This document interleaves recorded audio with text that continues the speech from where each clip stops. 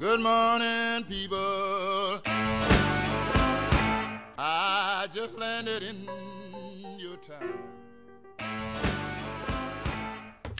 Welcome to the podcast that wants you to set a course for adventure, your mind on a new romance. Yay! Hashtag just saying. The Love Boat theme is awesome. The Love Boat. Soon we'll be making another run. That's what we're doing here. We're making another The run. Love Boat. That's what we're doing here. We're making another run. As we do every week. Thank you for joining us again. I am Tara. And tonight, I am Jason. I am never going to remember that. That's why I'm going to have the bottle right here. Oh, helping. So I'm Sean. Jason. Sean is Jason tonight. Not Voorhees, just Jason. Just Jason. Because those of you that are just tuning in and didn't catch last week, Coca-Cola is doing their summer thing where they're putting your names on the bottles for you to go out and trash the bins and trash the little fridges in the supermarkets Yeah. looking for your own name. And I decided every week I'm going to pick a different name and be that person for the night. That seems fair. Last week I started off with my own. Good way to start. That seems fair. Bada bing. Bada bing. Okay. I am on the last days of my vacation from work. Oh. Boo indeed, my friend. Boo indeed, Jason. Now when I call you Jason, you're just going to be like, I'm looking at I don't know.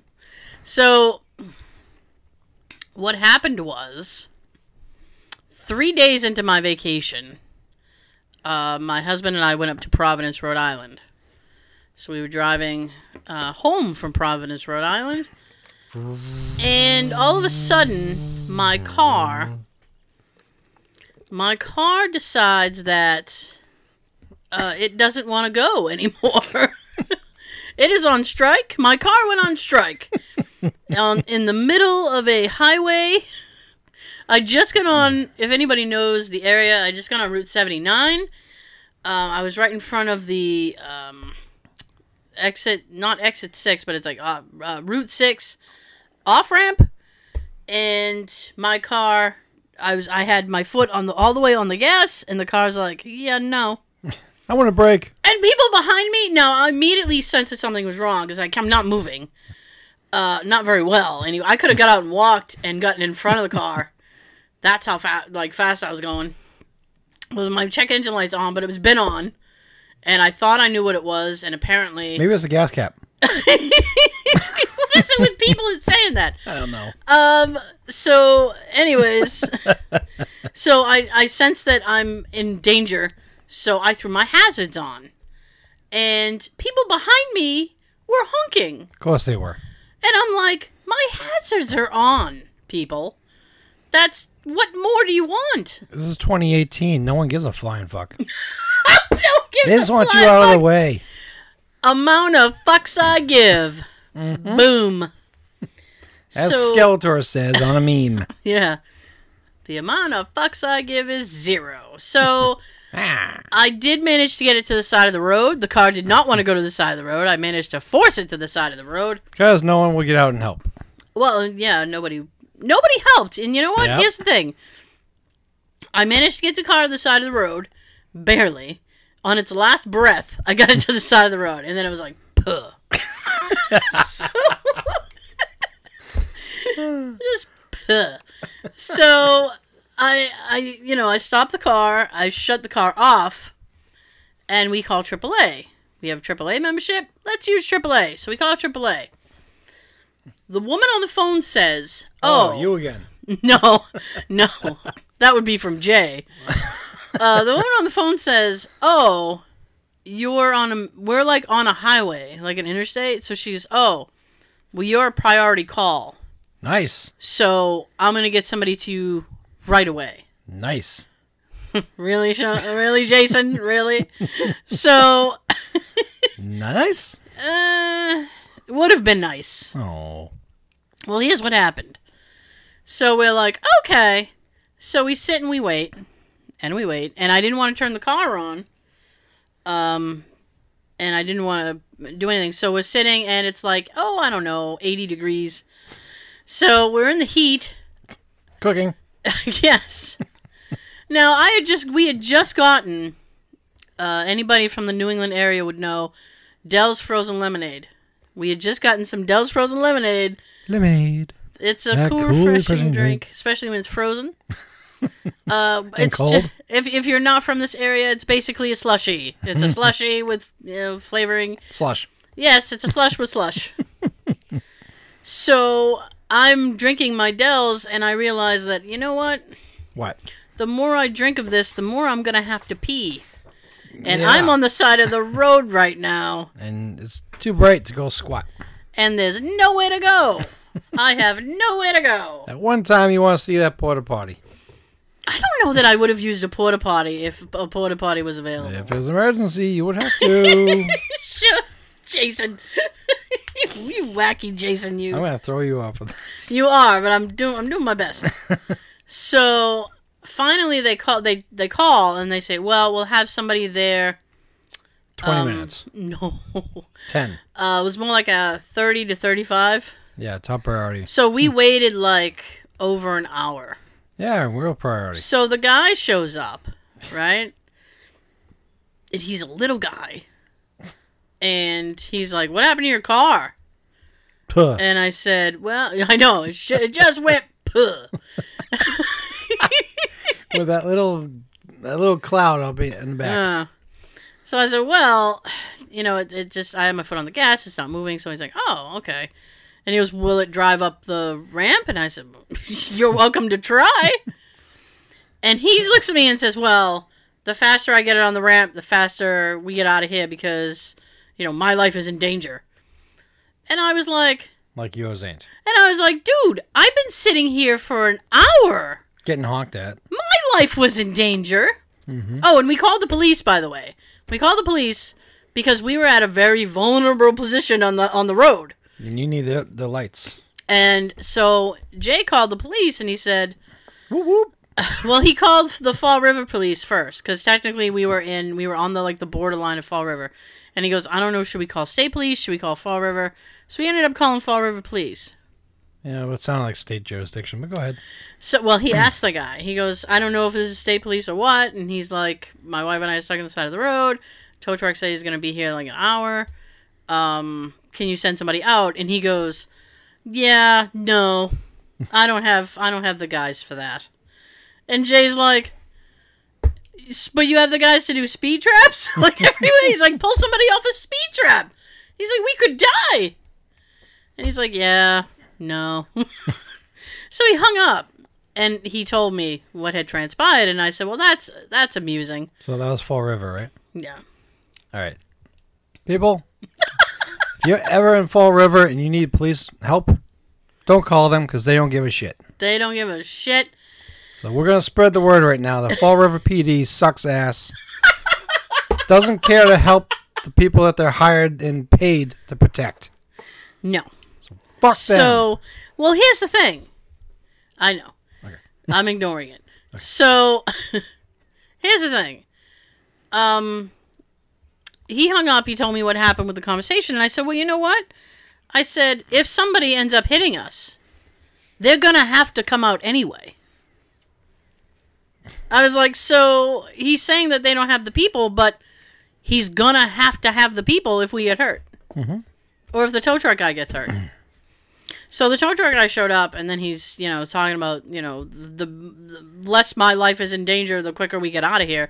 And I'm like, we were just stuck here for an hour. And then we explained to him that we had called the police, and they couldn't give two shits. And he's like, figures. I'm like, oh, yeah.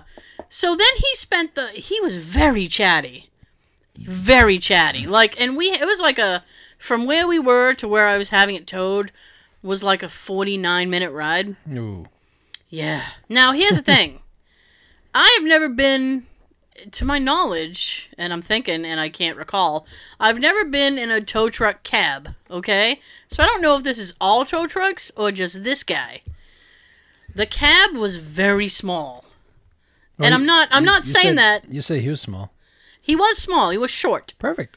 But I'm not saying this as like, oh, I'm chubby and the thing was small. My knees, I couldn't get, like, I was too tall. My knees were in his dash. So I had to adjust my legs. Sideways. I sat, it was the driver, me, and Jay. And so I had to shift my legs this way. So my legs are going toward where the passenger would have their feet. And right? putting your butt on his thigh. I guess, essentially, although Yeah, it's I'll not, keep you warm. it's not like he would have complained about it. You cold? I'll keep you warm. My husband, not the driver. So he was very chatty. And that's a long ride to just have da-da-da-da-da. And he's like, I have the most dangerous profession in the world. Then quit. Stop bitching about it and quit. He goes, I have the most dangerous profession in the world. And I'm like, really? And he goes, yeah. He goes, tow truck drivers drive every day. People don't pay attention.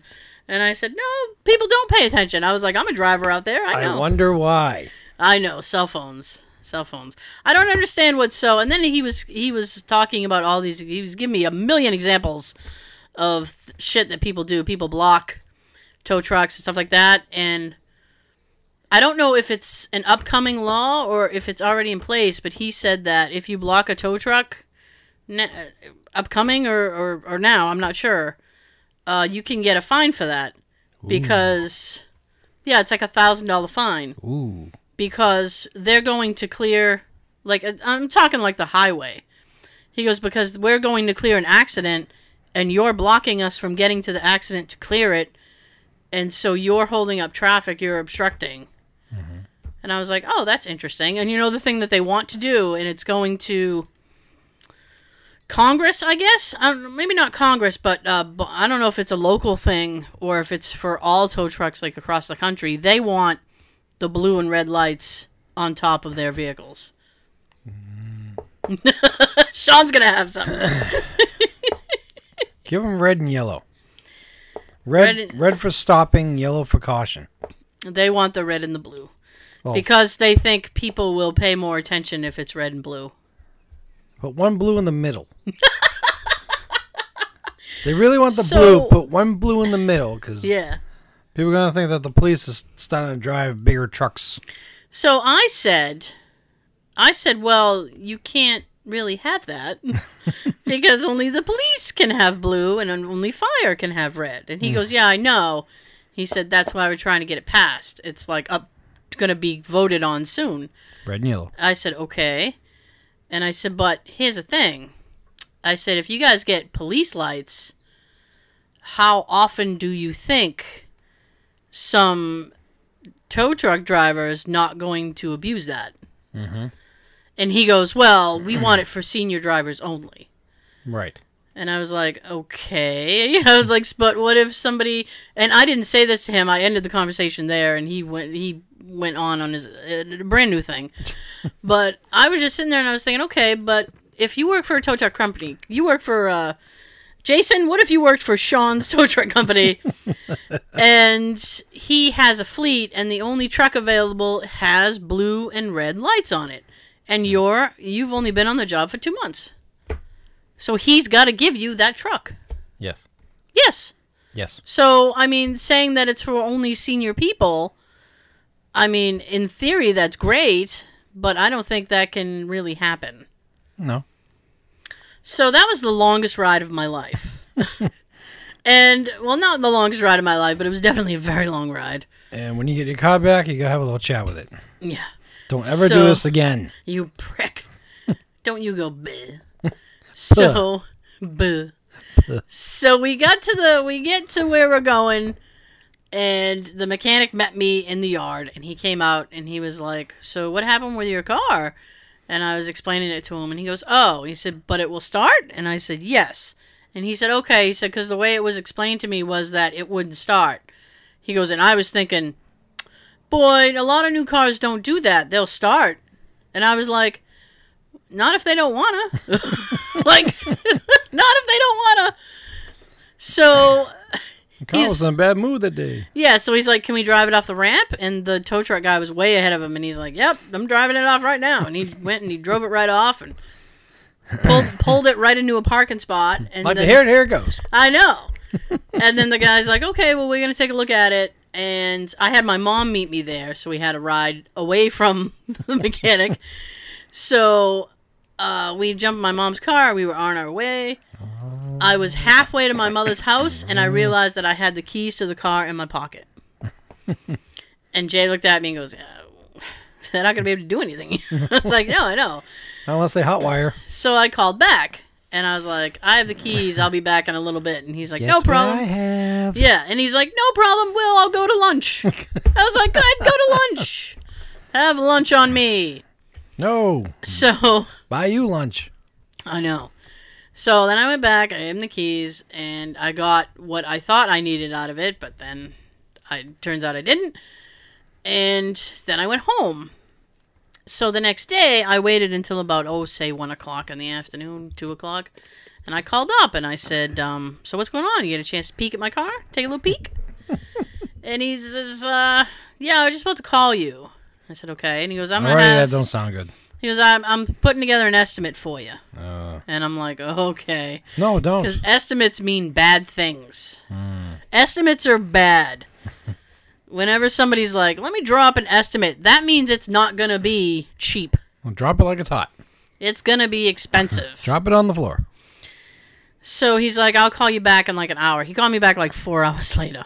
Dick. I know. And well, no, not a dick, but I was like, okay. I knew I wasn't gonna get it back that day. Because I could just feel it. So he goes, yeah, okay. He goes, Yeah, that's a great start. yeah. He goes, how are you? And I said, I don't know. What kind of mood are you in? Yeah. Do you want the bad news or the worst news? He goes, well, I gotta talk to you. And I'm like, okay. And he said, well, Here's the thing. Here's what happened. And I'm like, okay. And he goes, well, I read the code on the car because the check engine light was on. He said, he told me the code number like I was going to be like, oh, okay. I completely understand. Basically, my catalytic converter is gone. It's bye-bye. Puh. It went puh. And I have a Hyundai, however you want to pronounce it. Hyundai. Right now I'm calling it a prick. Because Hyundai Bitch. likes to not make parts available outside of Hyundai. So this guy goes, I looked all afternoon trying to find a new catalytic converter for you. He goes, I can't get it. He goes, I have to literally go through Hyundai to get it. In a way, you think they should have known that already. Well, I mean, I don't know how often that happens. I've never had a car that I had to replace. I'm sure they dealt with a lot of Hyundais. So they should know just in general. Well, maybe not the catalytic converter, though. I've never had a car that I've had a catalytic converter issue. I don't even know what that is. It's a piece underneath. It connects the air take of the engine to the exhaust. Oh. It's like a middleman. Huh. It works as a filtration, and it does this whole thing. That's also where your oxygen sensor is one in the catalytic converter. So Everybody learning? Now you know. Oh, boy. Now you know. So, anyway, mine's bye-bye. Bye-bye. Mine bit the... Yeah. That sounded like Gizmo. No, bright light. Bye-bye. Bright light. Bye-bye. So, he told me... At this point, he told me how much it was going to cost me. And at that point, I stopped hearing anything he had to say. Because... You dropped the phone. Literally. And you know what? I had just come out of the bathroom, and I'm like, I should go back in the bathroom. I need to sit down. I need to sit. This is awful. So it was horrible. And then, anyway, so it's just a huge pain in the ass. So I went and talked to my dad, because I had to drop my mom's car back off to her so she could run some errands and stuff. Errands! And my dad was like, so what happened to your car? So I was telling him, and he goes, so what did they need to do? And I was like, oh, there's this big, huge thing. Like, they have to weld a piece. There's, like, a big, huge thing to this. And he goes, I don't understand. And I said, well, I wish I could explain it better to you, but he made the mistake of telling me the price at this point, and I didn't hear a word he said after that. I said, so there's a lot of shit they have to do. I just don't know what they have to do. So those damn labor costs is going to kill you. I don't know. He goes, it's the shipping. He goes, I'm going to order it now. He goes, but they're probably all gone home. He goes, it's 2 to 3 days away from me. He goes, latest I'll have it is Tuesday or Wednesday. He's like, it's a one-day job. He goes, so you'll probably get it back Wednesday or Thursday. And I'm like, son of a bitch. Hopefully you'll get a phone call Tuesday. I'm counting on it. He goes, Thursday the latest. And I said, all right, I'll have it back Thursday. Because that's how my life goes. So if anybody wants to pick me up, drive me to work. That'd be super fantastic. At least it wasn't a gas cap. I guess I was floored. That would have made the estimate really low. I know. I'm sad. I'm very sad. But what can you do? That's cars for you. It is cars. You need them, and they're assholes to us. You can do all the maintenance you could possibly do on a car, and still it's like, like things just break. They should be your best buddy, though. They should treat you like you're a king or a queen, because you buy the car. You take it home. Mm-hmm. You're doing monthly payments on the car. You're doing payments on the insurance. You're paying the inspection sticker, the registration. Mm-hmm. You're paying for these fun stickers you put on your windows. Look at my fun sticker! You're feeding gas into it like every few days. Yep. You're putting a lot of shitload of money in there. Oil changes. Yeah. Regular oil changes, yep. I probably do those like a month later than I should. Because I have a light that comes on. It's like, boom, you really need to check your engine. And I'm like, oh, oops, light cleared. I'm usually within a week or two after it's over the mileage that the little sticker in the corner says. Yeah, I've learned not to let it go far. more than a month because I had a whole clusterfuck of a problem after that. But we don't need to talk about that. I have horrible luck with cars. Mm-hmm. Anyway, Jason, we actually have stuff other than my misery today. Yes, we do. Oh, fuck. You want to start with this? Yeah, you can. You know what? You can start. I've been talking for too long. You can do whatever you like over there. I'm gonna have a drink. I need a drink. Oh, I need a drink. I need a drink. Maybe she was poisoned. I was telling my husband last night. I'm like, maybe I should start drinking booze again. Maybe I should start Hey, drinking. I already told you that like a few weeks ago for the show. Start drinking before the show. Yeah. If I ask people to write in and say, do you Sweet agree? tea. If I ask people to write in and say, do you agree that she should drink before the show? I'm sure we'll get a lot of responses. I was just about to say that would be the thing that everybody would respond on. Yes. You're like, Tara, drink. I'm trying. Please. Well, I recently came across, for all those of you that have vinyl records, if you're old enough to know, you know what they are. If you're not, Everybody knows what records are. you should know because they've been coming back the past year. They have. There's been a boom. A boom with vinyl records. There's quite a few that's listed here that you might have at home, and they could be worth money. Oh, money, money. So go to Grandpa's attic and see if he has any of these records. And hopefully they're almost in mint condition because that's what will get you the money. Oh, yeah. First one is the Beach Boys with 10 Little Indians. One to hold on to. Original pressings of the single, 7-inch, 45 RPM, which means it's one of those little small vinyl records. It's a baby record. Baby LP. Yes. Bright light. That's how singles used to be. Oh, yeah. Before our time when we had cassette singles. Oh, jeez. And then CD singles, which I loved. Now some are just released as digital tracks. Yep. Original pressings of the single are only worth around $100 now, but with the band firmly fixed as rock and roll legends, these days it's fair to say their early singles will be worth a great deal in years to come. So, you still got time. I know, when you go to those old flea markets or whatever, digging the crates. Yeah, seriously. Sometimes people don't know what they're selling. Why can't Tori read?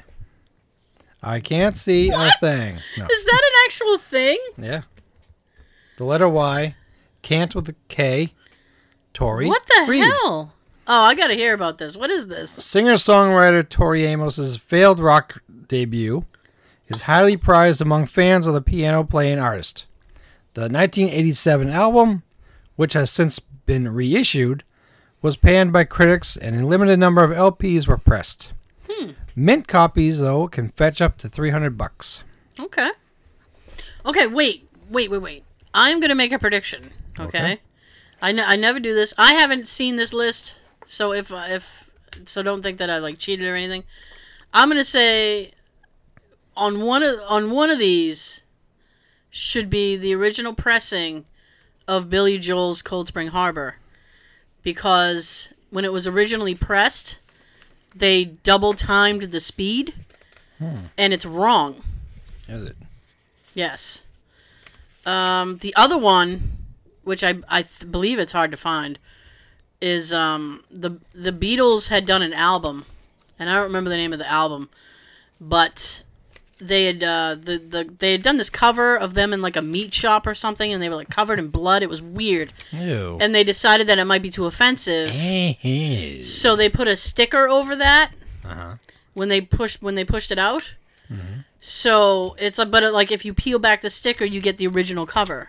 Nice. But it's a hard album to find, and I can forget the name of the album, so that might be on there. I don't know. But that's my prediction for those two, Billy Joel and the Beatles. Yeah, I printed this out sometime last week, so I forget what's on here. I was trying to look ahead, but some of these pages don't want to separate from me right now. Oh no! Stick together! The next one is Britney Spears' is Britney. Released in 2001, the limited edition of Britney's third album features a colored vinyl record, which came with a poster and a cardboard insert. A bona fide collector's item, the extra special LP is worth up to $400 in mint condition. Whoa! For Britney Spears? In mint condition. We're in the wrong business. Yeah. We need to make a hashtag record. It'd just be us going, good. Buh. Oops, did it again. What was the I forget the car sound already. Puh. Puh. Puh. Next is Marilyn Manson with the golden age of grotesque. Okay. And I said that right. You did. I'm very Yeah, pleased. thank you.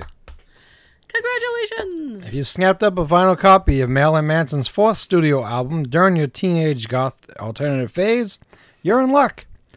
Woo! The double 12-incher from 2003 is worth up to $570 in mint condition, What the fuck?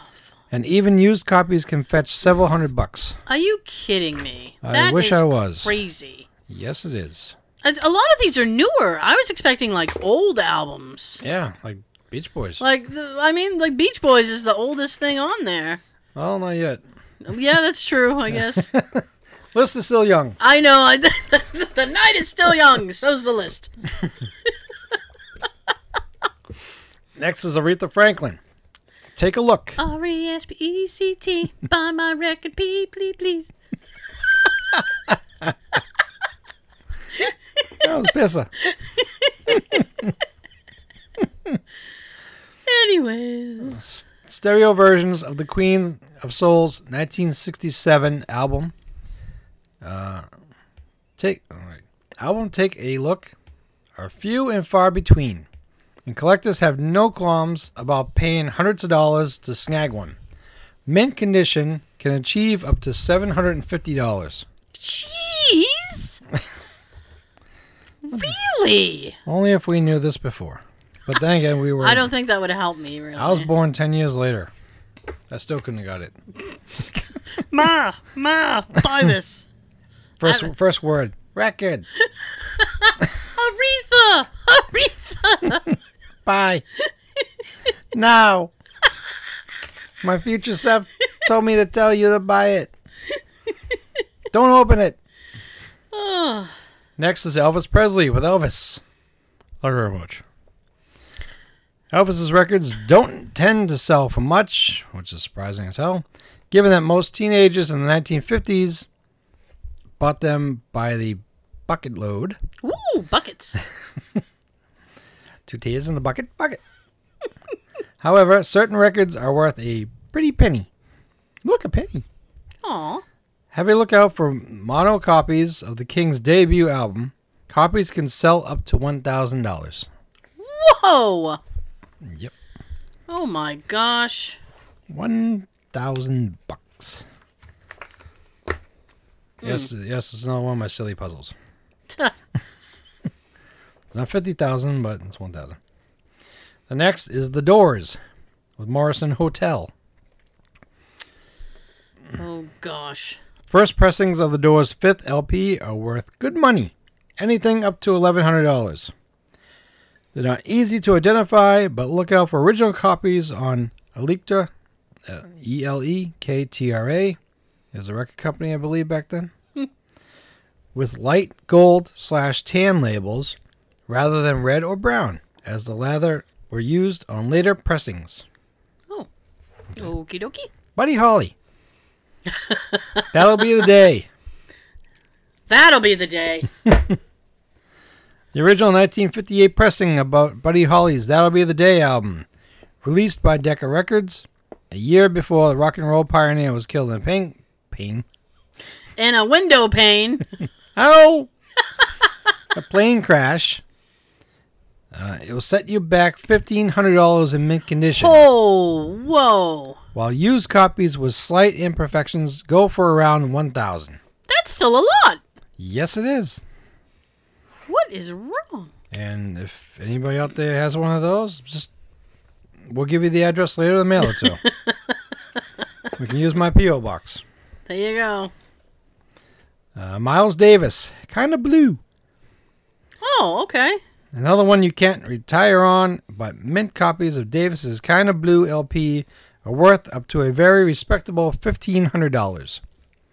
You're looking for a 180-gram blue vinyl copy, parentheses, not hard to spot, with a 6-eye label. Columbia switched to a 2-eye label in 1961, making the former versions more valuable. Right on. Yeah. Yeah. Oh, yeah. Oh, dear. The Pagans, 6 and change. I don't even know what that is. That's People Against Goodness and Normalcy. Pagan. Pagan. Yeah. Nice work, Joe. I don't know who that is. Okay, I'm going to shut up. An iconic American punk record. Really? This cult 7-inch single by the Pagans was released on Neck Records in 1977, which was when I was born.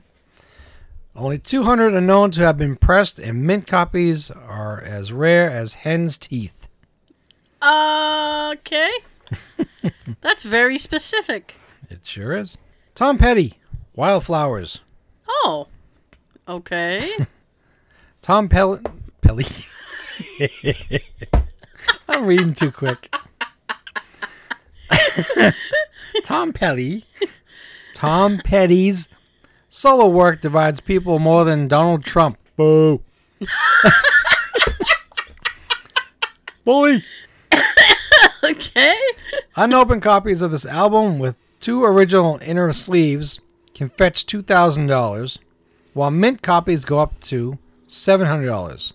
$700, which is not petty cash. Oh, I see what they did there. This represents the last of the petty cash. Yeah. Look out for that artwork, and you could be in for a treat. Ooh. I You like a treats? treat. Yeah. I like a good treat. I'm not going to lie. The Cashmeres, Showstopper. During the 1960s, mods in the north of England created a movement based around non-mainstream Motown-style music called Northern Soul.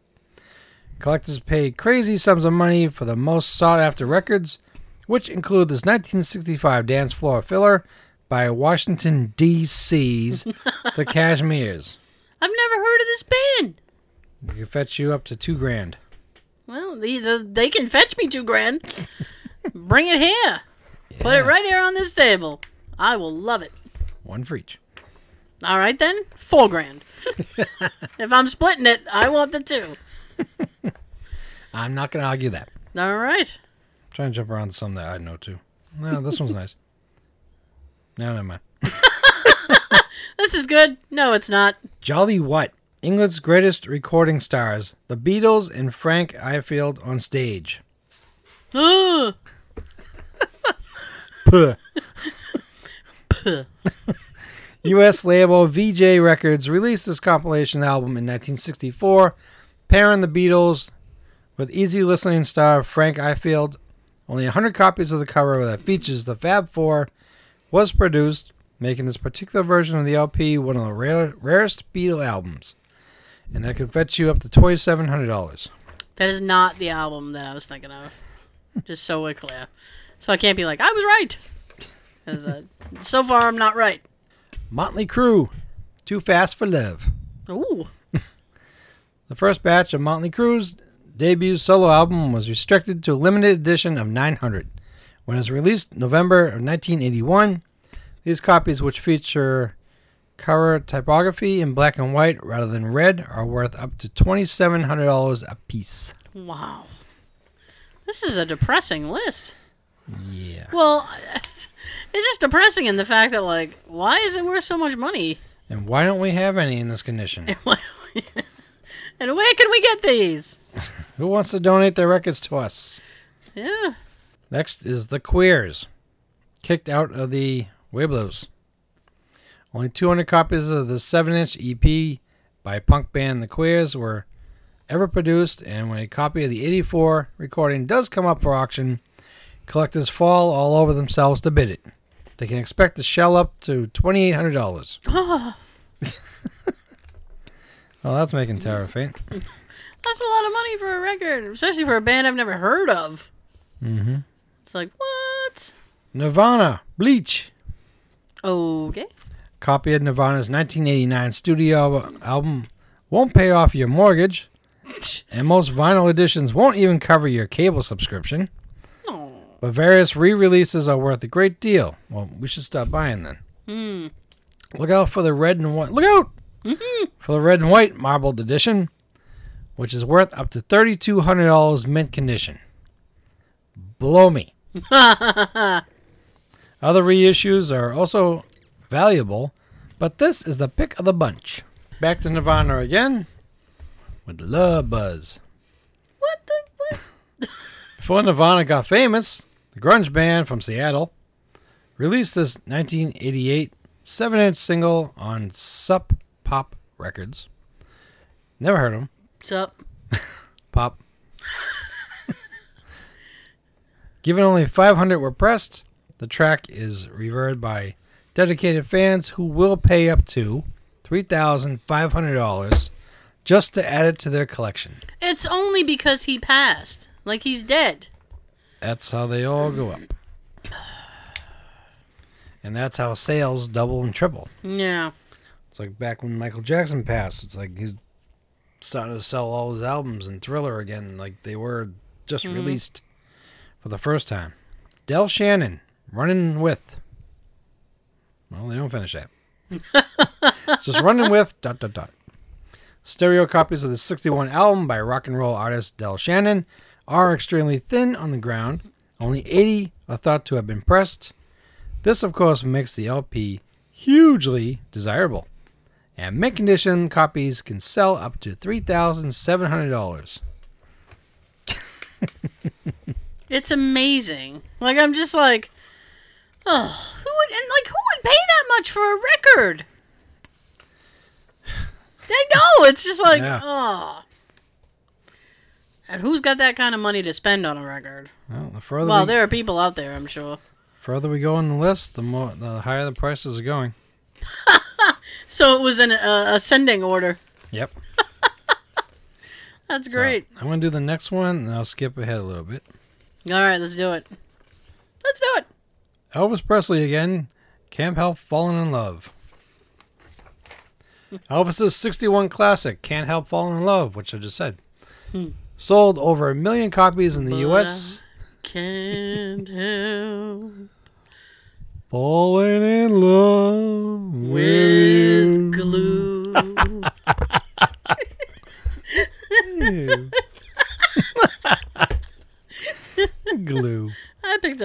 week to stop sniffing glue.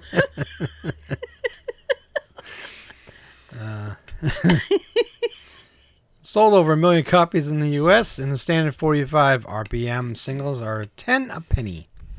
The limited edition 33 RPM singles are, on the other hand, are worth a fortune. The hula cover version is the most valuable, realizing up to $4,000 at auction. Oh, come on. At auction. Really? Yes. Oh, gosh. I just want to stress again, at auction. So that no one's writing in and saying, "Oh, you said it's worth $4,000. I got less." Well, it says here at auction, and I didn't write this. He did not. He didn't at all.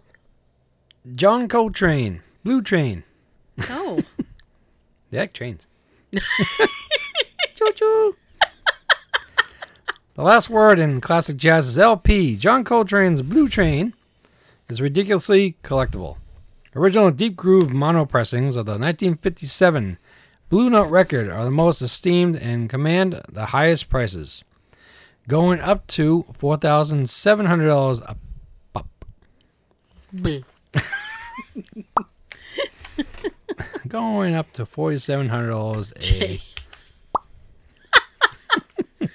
And take that. Now let's name somebody that we definitely know. Bruce Springsteen. Oh, Jesus. Spirit in the Night. Oh, so it has to be a Springsteen album I've never heard of. Yep. Let me guess. His first album. Yes, it is. There you go. Copies of Springsteen's first release with Columbia Records are, well, with Columbia, so that could be a few more records down the line. We don't know. I just know the one with Born in the USA. Yeah. Born in the USA, Dancing in the Dark, in Philadelphia. That's pretty much all I know from Springsteen. Okay. And his part in We Are the World. Born to Run. Thunder Road's a good song. Rosalita's a good song. Hungry Heart is a great song. Everybody's gonna... I forgot about that. Go, bitch, go!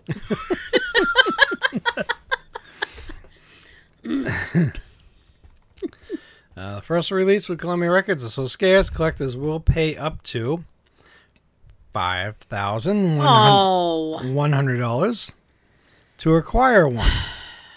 A 7-inch single was released in a very limited number back in 1973 before the Boss hit the big time. Boss! I got nothing. Misfits, Legacy of Brutality. Due to a printing error, 16 copies of this limited edition, damn right it's limited, version of the Legacy of Brutality LP by New Jersey punk band Misfits turned out pink. Ooh. The remaining 984 are either white or red. If you have a precious pink copy, it could be worth up to $6,000. Whoa. Whoa. Whoa. Whoa. For reals. Shizzle. With Hank Mobley. Like other Blue Note classics featuring this roundup, Hank Mobley's 1957 album is tremendously valuable. Only several hundred copies were printed, some of which feature an error on the label. Mint copies are worth up to $10,250 and possibly more. What is going on in this country? Possibly more with the label error. That is crazy. Help me, Hank. Help me, Hank. For God's sakes, will you help me, Hank? I need to be rich. I wanna be rich. Oh, that's a good song. I lost the sound in my headphones. That's because I slammed on the table. Yes, it was. Well, get out of here. There you go. Yeah, yep. All right. Good.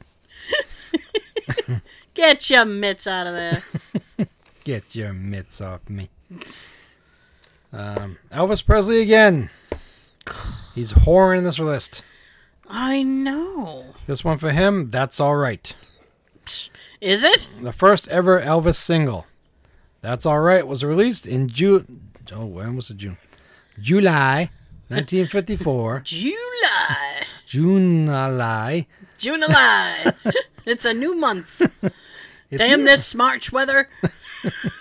It's mixed. And popular music was never the same again. Mint condition copies sell for thousands of dollars. But the most valuable feature is a misprinted, upside down, number 207 on the B side. Mm-hmm. And they could fetch up to $15,000. Wow. This is crazy. This is crazy. So I have no idea if you're a record collector, like how you can tell if your stuff is valuable. Because they all have little like numbers and stuff on the back. I think there's a way you can do that. I don't personally know. There is a way we could know. What? Anybody listening to us that is a record collector could write in. There is. They could tell us. You know what you would write? You would write to the word hashtag just saying podcast at gmail.com. You know, you can just write us in and be like, hey, sorry about your car, Tara. Let me give you this record to pay it off. I know, because I'm going to be doing a lot of prostitution to pay off this bill. Should have started with the tow truck guy. Yeah, well, yeah. Well, he husband. was short. I got to have standards. So, Your husband was there too. yes, he was. Believe me, he's not happy about the bill either, so I'm sure he'd put me on a corner and drop me off. So, actually, if you want to comment below, because we filmed the YouTube video, we post the podcast video up on YouTube. You can comment below, Tara, sorry about your car. Or you can comment, hey, I have that record, and put your address and day and time you will be out of the house. Or just say, I have that record in mint condition. Contact me. Yeah. I will help you pay off your car. Day and time you will be out of the house. And we'll swing by. Just leave it on the porch. Oh. Two more. Bob Dylan. The freewheeling Bob Dylan. I see you tried to get fancy with the title. Freewheeling Bob Dylan. Yep.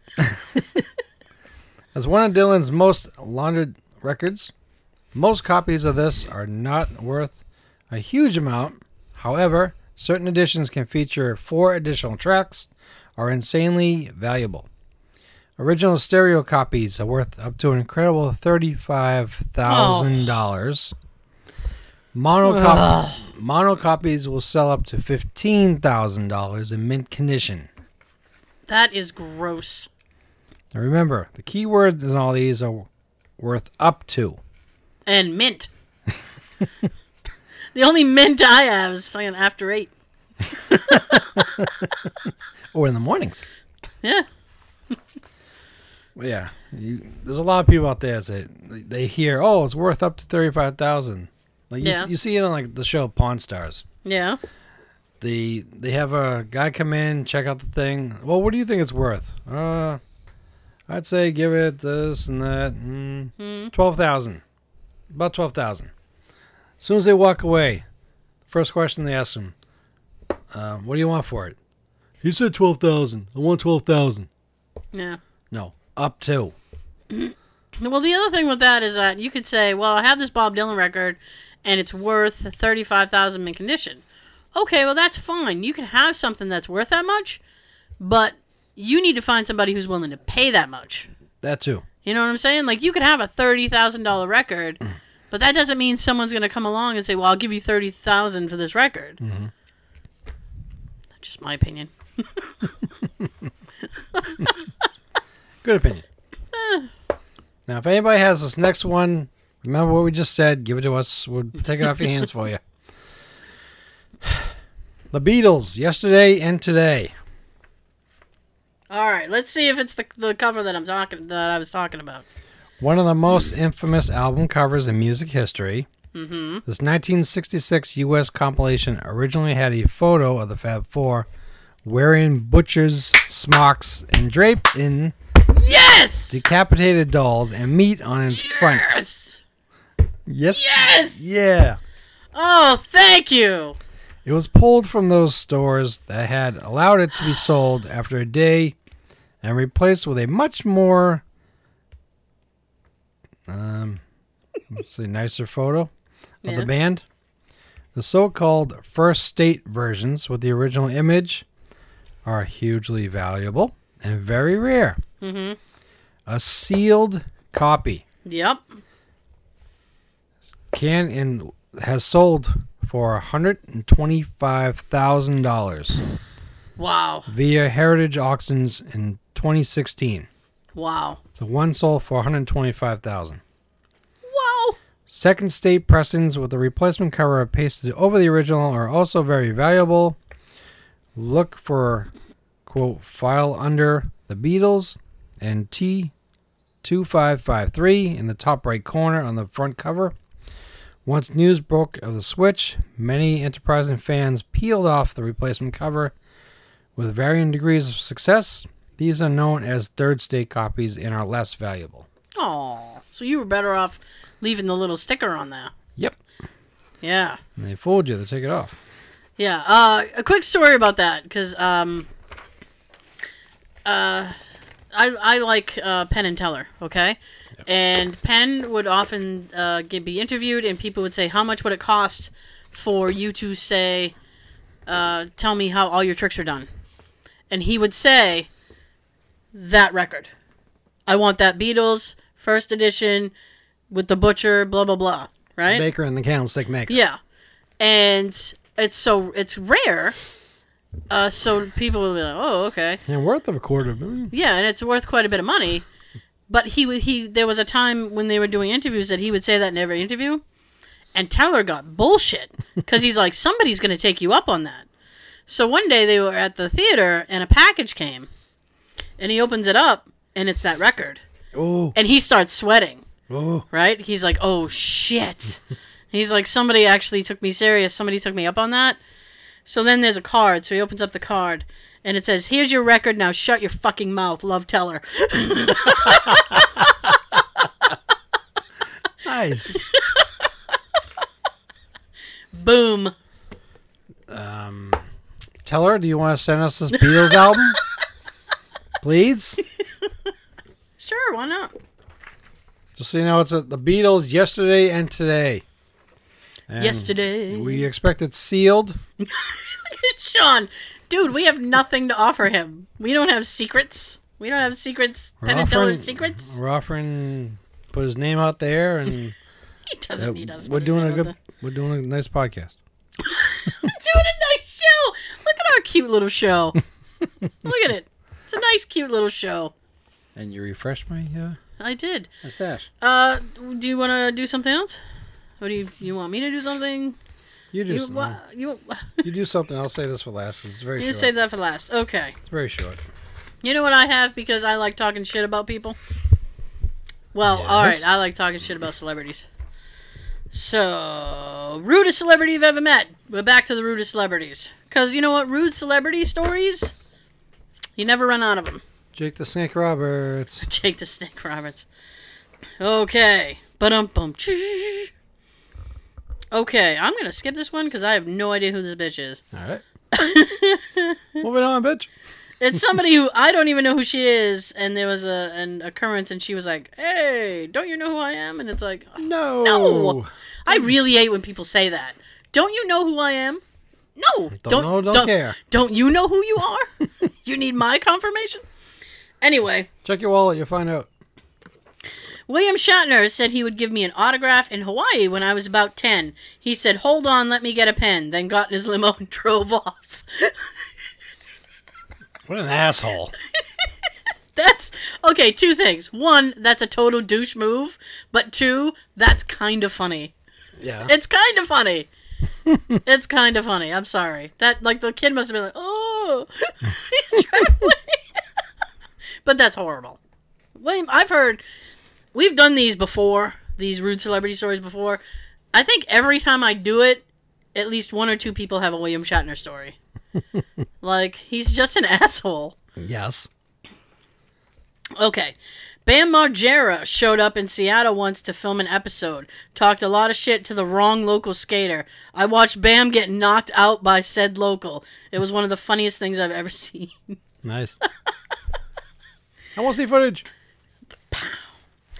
I haven't met many, but Lenny Kravitz stayed at the hotel I work at. He had the hotel sign an agreement that staff were not allowed to look or talk to him. Well, However... he should hang out with Kevin James. Oh, God. I know. Kevin James has this rule you're not allowed to look or talk to him. It's fucking ridiculous. So this person says, however, Snoop Dogg was cool. He left a bunch of booze and weed behind in his suites. The housekeepers got a bunch of top-shelf hooch and weed after he left. I'm sorry. Is there a funnier word than hooch? That's just fun. Hooch. What's up, hooch? I'm surprised it doesn't say gin and juice. I know. I'm usually too inarticulate to talk to celebrities. Oh, I feel you. I understand where you're coming from 100%. I did stay in a hotel room next to Mark Wahlberg over 10 years ago. He and his friends were extremely loud and listened to 80s rock music all night and never slept. Woo! It was rude. It wasn't rude exactly, but it was more annoying. Alec Baldwin held an elevated door for me once. He was the only celeb I've encountered to acknowledge my existence, so I guess he would be the nicest person. Okay. I like that. They gave a horrible and a nice one. And I've heard mixed reviews about Alec Baldwin. Mm-hmm. So, I was in Las Vegas airport on a layover. Laid. And I was reading Give Me the Damn Ball by Keyshawn Johnson. I was 14 or 15 at the time. Behind me at the airport convenience store was Keyshawn Johnson. 14-year-old me is super excited. He had just signed with the Cowboys, and I was a huge Dallas fan. I walked over and said, I'm a big fan, and I'm reading your book. From behind his sunglasses, he looks at me and says, leave me the fuck alone. Wow. Well, that's when you take his book and throw it at him. I was crushed. In a moment of hate, I screamed, it's Dallas wide receiver Keyshawn Johnson, and walked away. By contrast, I was watching a Packers-Vikings game with Mike Ditka at JFK Airport. He's awesome. There you go. And do a play-by-play? I guess. My parents often tell the story of when we met James Spader at a Mexican restaurant. James Spader! Ultron! And many other things. At the time, I was a baby, and as babies do, I picked up a chip and handed it to James Spader. He then looked up confused and said in a James Spader voice, that baby handed me a chip. I don't know. To be fair, it wasn't rude. We all would be confused if strange babies tried to hand us chips. That's true. And from that point on, the kid's nickname was Chip. Remember that when you gave James Spader a chip? Yeah. It was awful. Eric Roberts was a guest at a small local comic convention. Why the fuck was Eric Roberts at a Comic-Con? Sucks. Thought it would be cool to get a signed pic of him as the master. I have no idea what that must be a character, I hope. He pretended people weren't there until they paid his manager the $50. My wife's parting shot as we walked away. Loved your work on Celebrity Rehab. That's good. That's good. Ooh, burn. Burn. I once called Prince Charles Chuck and was then suspended from school for doing so. Aww. It wasn't his decision, as administration was right behind me when I said it, but he was definitely not impressed by my edgy teen behavior and gave me a slight scowl. See, I always figured, like... Off with his head. I always figured Prince Charles would be hip. He'd be like, oh, well, all right, what's up? To you. Royalty is not hip. I guess not. Randy Jackson, he was invited to a telethon hosted by a hospital for children with severe disabilities where my sister lived until she passed away. Whenever the cameras were off, he would hide in his hotel room and seem disgusted with the kids. Whoa, fuck you, Randy! Didn't want anything to do with them. When the cameras were on, though, he was all smiles and hugs. It was disheartening and disappointing. It was almost 10 years ago. I still remember it clearly. Well, you should. That was awful. He's a prick. Oh... My dad is a pilot and frequently deals with celebrities. His company has all the staff sign NDAs, but my dad usually doesn't even know who the celebrities are unless they've been in the news.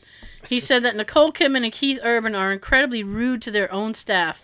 Personal assistants are terrified of them. Quit. Quit. I know. Quit. It's like... Grab them and throw them out the plane while you're up in the air. Boom. I got your thing. Here's your latte. As you're throwing them out the door, here's my resignation. I regret nothing. I quit. Oh, Benicio del Toro. He was having lunch at the table next to me and my friends. He must have seen us talking about him because he stood up, came over to our table, sat down, and ordered a bunch of food. He ended up spending a half hour talking to us. Then he paid the bill, tipped well, took some pictures, and left. He's the only celebrity I've ever met, so that's at least... This person's like, I don't have a rude story, but here's a story about a celebrity that I met. That's incredible. This is a long-ass story. I'm trying to figure out if I want to read it or not. I'm guessing no. Next. I don't want to read, long-ass stories. Chevy Chase. Oh, boy. Chevy. Was he on vacation? Ba-dum-bum. You were. Chevy Chase. Saw him at a hotel, and as a small 8-9-year-old kid who loved vacation movies, I asked for his autograph. He went off on me verbally, and then when my dad came over, he went off on him for something fucked up like not raising me right. Dude's a straight asshole mid-level celebrity in the 80s for a second. First of all, wait a minute. Chevy Chase was huge. So fuck your opinion on that. I beat up my mic. I was so pissed off. Now, you know what? Now I'm thinking maybe Chevy wasn't the problem. Because you don't even know that he was a star. I think you're the asshole. Taking that to the bank. Cha-ching. I know. Sorry. I just got off on it. I went off on a Chevy Chase tangent. My mom was a waitress in the Dallas area at the early days of wrestling when the WWE was still the WWF. Yay! Wrestlers would show... It should still be that way. I know. Wrestlers, after a show, would come to her restaurant and eat there because it was close to the venue they performed at. Yep. She met a lot of old-school famous wrestlers before it was popular. Ooh. Apparently, the Ultimate Warrior was a real asshole who never tipped. That's the only person she didn't like. Well, even a lot of the wrestlers that he worked with didn't like him. Yeah. Oh, boy. Prick. No! Jesus. You can't defend that. I know he can't. I was an extra on X-Men Days of Future Past. They were all nice. Jennifer Lawrence was the one... Who are you? That was the more meh with people. I don't blame her too much because it was her peak Hunger Game popularity. Puh. She was probably afraid people would always try to give her too much attention. However, the other actors don't care about that. Nicest ones by far were Hugh Jackman and James McAvoy from what I saw. For McAvoy, one of my friends was one of the extras right behind him in a scene, and we were shooting 14-hour days and cooking 40 degrees enclosed green screen. What the fuck? That doesn't even make any sense. We were running in high heels and wearing winter jackets. Basically, it was a hellish day. We couldn't sit anywhere. Well, McAvoy saw my friend wasn't doing right, and he let her sit in Professor X's chair and have a bit from his water bottle. Well, that's disgusting, first of all. And with that said, the dude would just talk and chit-chat with everybody, despite the very strict non-conversation with actors contract we signed. He's just that chill. Hugh Jackman literally signed autographs in between shots and high-fived everyone all the time. Yeah. Go! Go, Hugh Jackman! Go! Also, Peter Dinklage was dancing disco during the heat wave day to cheer people up. That's cool, I guess. Look at me! Staying alive. Staying alive. Oh, Busta Rhymes came into the jersey shop I manage in Atlanta and got pissed off that I didn't have a hat in his size. He called me a dumb fuck, which hurt because I was a huge fan going way back to Leaders of the New School. Until that moment. Same store, Tyler Perry said he would buy me and sell me after I told him that the on-field 5950 Yankee hat was dark navy blue and not black, even though he demanded a black Yankee hat like they wear on the field. Snoop Dogg, Michael Vick, Terrell Owens, especially Terrell Owens, they're all cool as fuck. So far, Snoop's 2 for 2. 2 for 2 on Snoop. Pierce Brosnan saw him loading a car up at Farmer's Market in Santa Monica. First of all, can I just have the image of Pierce Brosnan at a fucking Farmer's Market? Picture this. Yes. I walked up to him and told him I was a big fan. I didn't ask for a picture or anything. He got in his car and, as he was backing up, told me to fuck right off. Maybe I was in the wrong for walking up to him. I was just excited. you know what? There's ways to deal with people. Like, if he didn't want to talk to you, you just be like, you know what? I'm kind of in a hurry or something. You don't tell people to fuck right off. Fuck you. Sorry. No, you're right. This angers up the blood. I shouldn't have done this. I'm all angry now. I'm feeling the same because Yeah? a lot of people say, "Oh, I want to go to Hollywood, become a famous person. I want people asking me for my autograph. I want fans." And then when you get them, you treat them like shit. Yeah. Well, fuck you and don't go to Hollywood. Fuck you and don't go to Hollywood. Dan Aykroyd. He had an extraordinarily high opinion of himself. He has a cottage near my hometown, and two things most people seem to agree on about him is he is a douchebag, and he's always got some of the best weed. I want to think they're in Nantucket. I have no idea. 'Cause that's where he has a cottage or a bunkhouse, and that's where he wrote Ghostbusters. Met Gary Busey one time. He taught my little brother how to break someone's sternum with a headbutt in a living room. That's not rude, but it definitely weird. Now you're going to tell me he showed him how to open something with his teeth. I don't fucking know. Gary Busey's a weird dude. Jaws. Yes, my brother worked at a very fancy ski resort motel, and celebrities came through there all the time. Kiefer Sutherland apparently was the biggest asshole, but the funniest story I think is that Lars Ulrich uses the fake name Bruce Wayne. Gotcha, bitch.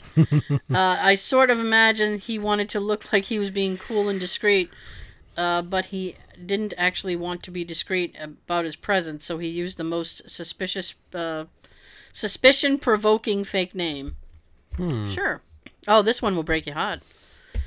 Peter Mayhew. Sorry, everyone. Oh, no. I'm a huge fan, and he was one of the first of the OT, I don't know what that means, actors that I had a chance to meet. Original trilogy, OT. I gotcha. Boom. That I had a chance to meet in person at a Comic-Con in Houston.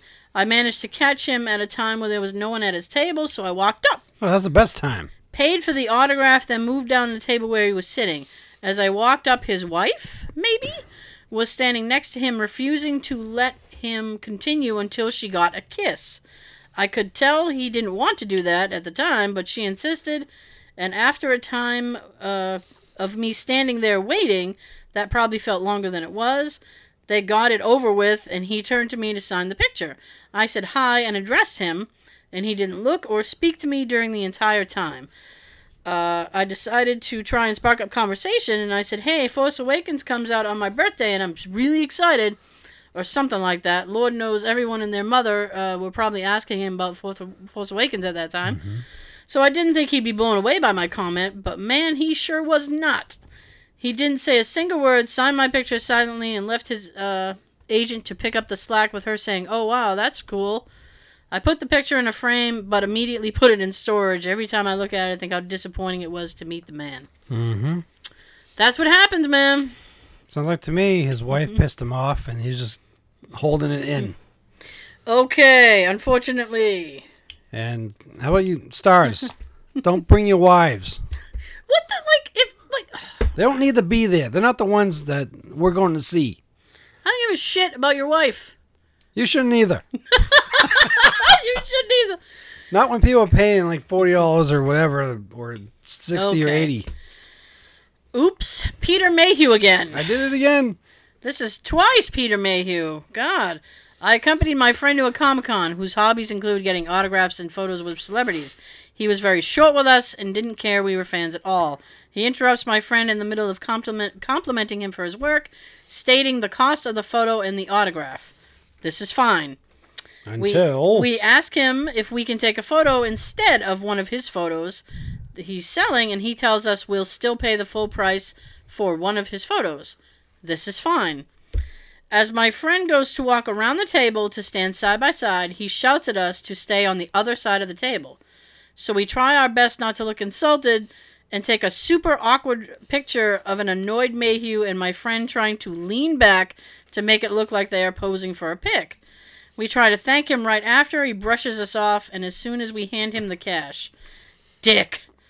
In contrast, we met Margot Kidder at Lois Lane. She was super nice and even let us take pictures pretending to be flying with her like in the movie. That was her suggestion. Too bad she passed recently. She did. Wow. Chewie's a bit of a crank. Yeah. All right. I'm gonna stop these before we get too depressed. Yeah, we might see 4 more Peter Mayhews. Yeah. Well, that makes me not want to meet him. Do you have a writing implement? I sure do. Terrific. Yay! So let's do your thing real quick. Well, this was recently in the news. Syracuse, New York. Yeah. It's a case that pitted a mom and dad against their own son. The couple wanted their 30-year-old son to move out of their home in upstate New York. Yeah. Despite eviction notices and offers of cash, he wouldn't budge, according to CBS New York. So now, a court ruling is forcing him out, and he's complaining about his parents. Quote, "I don't want to live there anymore," Michael said on CNN. It doesn't sound like you have a choice, Michael. No, and Hello, Michael. if your parents are trying to evict you and get you out of the house, Yeah? don't say, "I don't want to live there anymore." What is wrong with people? How old is he? 30. He's 30. Well, I can't really complain because I didn't move out of the house until later in life as well. Mm-hmm. But it wasn't like, but I mean, like, I was saving and doing stuff. You know what I'm saying? I Like, was too. I feel like this guy was just sitting in his mom's basement playing But video games or something. Yeah, I wanted to get out and Yeah. get my own place. I think this guy didn't want to leave. It doesn't sound like he did. But that hasn't spurred him to find a new place to live, even though his parents want him to move out on his own with his life. Mm-hmm. Quote, "I don't have the means to do that tomorrow," he said. When? When is that going to happen? When he gets a job, probably. The family drama played out in a Syracuse courtroom. Yeah? Michael Rotondo has been living with his parents for 8 years. They told the judge they've had enough and have tried about everything, including offering money to get him out. They said, "You need here it is. They said, quote, "You need to get a job. You need to get health insurance." In the time that he's been at home, Michael said he's never been expected to contribute to the household expenses. You dumb shit. At least do that. Assist with chores or the maintenance of the property. He blames his so-called failure to launch on a custody battle he's been waging over his own son. Wow, someone screwed him. Somebody had sex with him. Somebody had drunk enough. I was going to say, did he pay for it? "I'm getting my son back. That's what I'm doing," he said. Can you imagine that, dude? Hang on 1 second. Be like, well, I really want to have sex with you, but can we wait till after 11 because my parents go to bed? And we got to be really quiet. You want to come to my house? Well, it's really my parents' house, but I'll sneak you in through the basement door. I'm really not supposed to. I'm supposed to observe curfew. I'm sneaking you in past curfew. I like you that much. I can't go out after 11. My mommy didn't buy me condoms, though, so you on the pill? I'm in between jobs right now, so I can't do it. Between jobs? That is like the slacker fucking thing. Well, I'm in between jobs right now. I'm holding up for a management position. I'm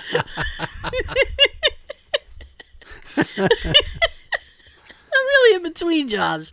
Looking for the right thing. That's actually a joke from National Lampoon's Vacation. Yeah. He's only up for a management position. 18 years. But the judge agreed with mom and dad that he can go do that somewhere else. He ruled, quote, "I'm granting the eviction." Michael contends he's owed a 6-month notice. Mm-hmm. Quote, I would consider much of what they were doing to try to get me out as a tax. He moved in with his parents in their New York home after losing his job, although he has many interests like mechanics. I have many interests. Yeah. Fuck. Hang on, I've got many interests. Like mechanicking. Mechanicking? Have you ever been under a hood? Have you been in an engine? No. Yeah. But check your gas cap. Check the gas cap. He hasn't had any luck finding a job. I'm sure he's really tried. But he is college educated. Okay. Quote, I went for engineering and then when I couldn't do the math, I can't do math. I switched to business. When asked about his long hair, he replied, why do I need to pay for my haircuts? What is happening? Yeah, he does have long hair. Yeah, you can hold Maybe that if you got a haircut. up. We're holding the picture up for YouTube. Well, that probably won't be in the video, but anyway. Maybe if you got like a haircut and made yourself presentable, you'd get hired. The Shim Sham. Well, he tried. He's got a suit on. Yeah, well, This picture was probably off the court. well, That's my guess. Jeez. He also said things with his parents are now advisorial, and he intends to write a letter to their attorney asking for 3 more months to pack up his stuff and get out. Dude, just get out. GTFO. He's trying everything he can to keep his ass there in that house physically. Picturing like they're trying to push him out the door and he's got his arms on the doorway and he's like, no! Mm-hmm. My gosh. Picturing mom going to get a baseball bat and start running down the hall. That's some pathetic stuff. I'm not saying anything like if he was living at home trying to save money and stuff like that. And at Like- least helping out, Yeah, helping. I working. mean, clearly he's a boil Mooch. Clearly he's a boil on their ass. The mooch. Get that thing lanced. Lance that shit. Okay. Well, that just about does it for us. Yeah. Yeah. Fuck. So thank you for joining us, me and Jason. That's me. He'll be somebody else next week. I don't know. Yeah. Oh yeah. I haven't figured out who yet. So I want you to have yourself a good time. It's been a rough week with the new stuff. This will be for the still. The Anthony Bourdain stuff really hit me today. I was like, man, I loved him. Mm-hmm. He was great. That's fucked up. So if you're having problems, call somebody or just listen to a funny podcast like you're doing. Ours Yeah. is always the best. All right, I have said way too much. I'm gonna shut up now. Sean's got something to tell you, and I'm gonna go cry about my car. Puh. Have a good everything. That's it. Oh no. You know what? Just have a good everything. Get the fuck out of your parents' house. Don't wait 20 years.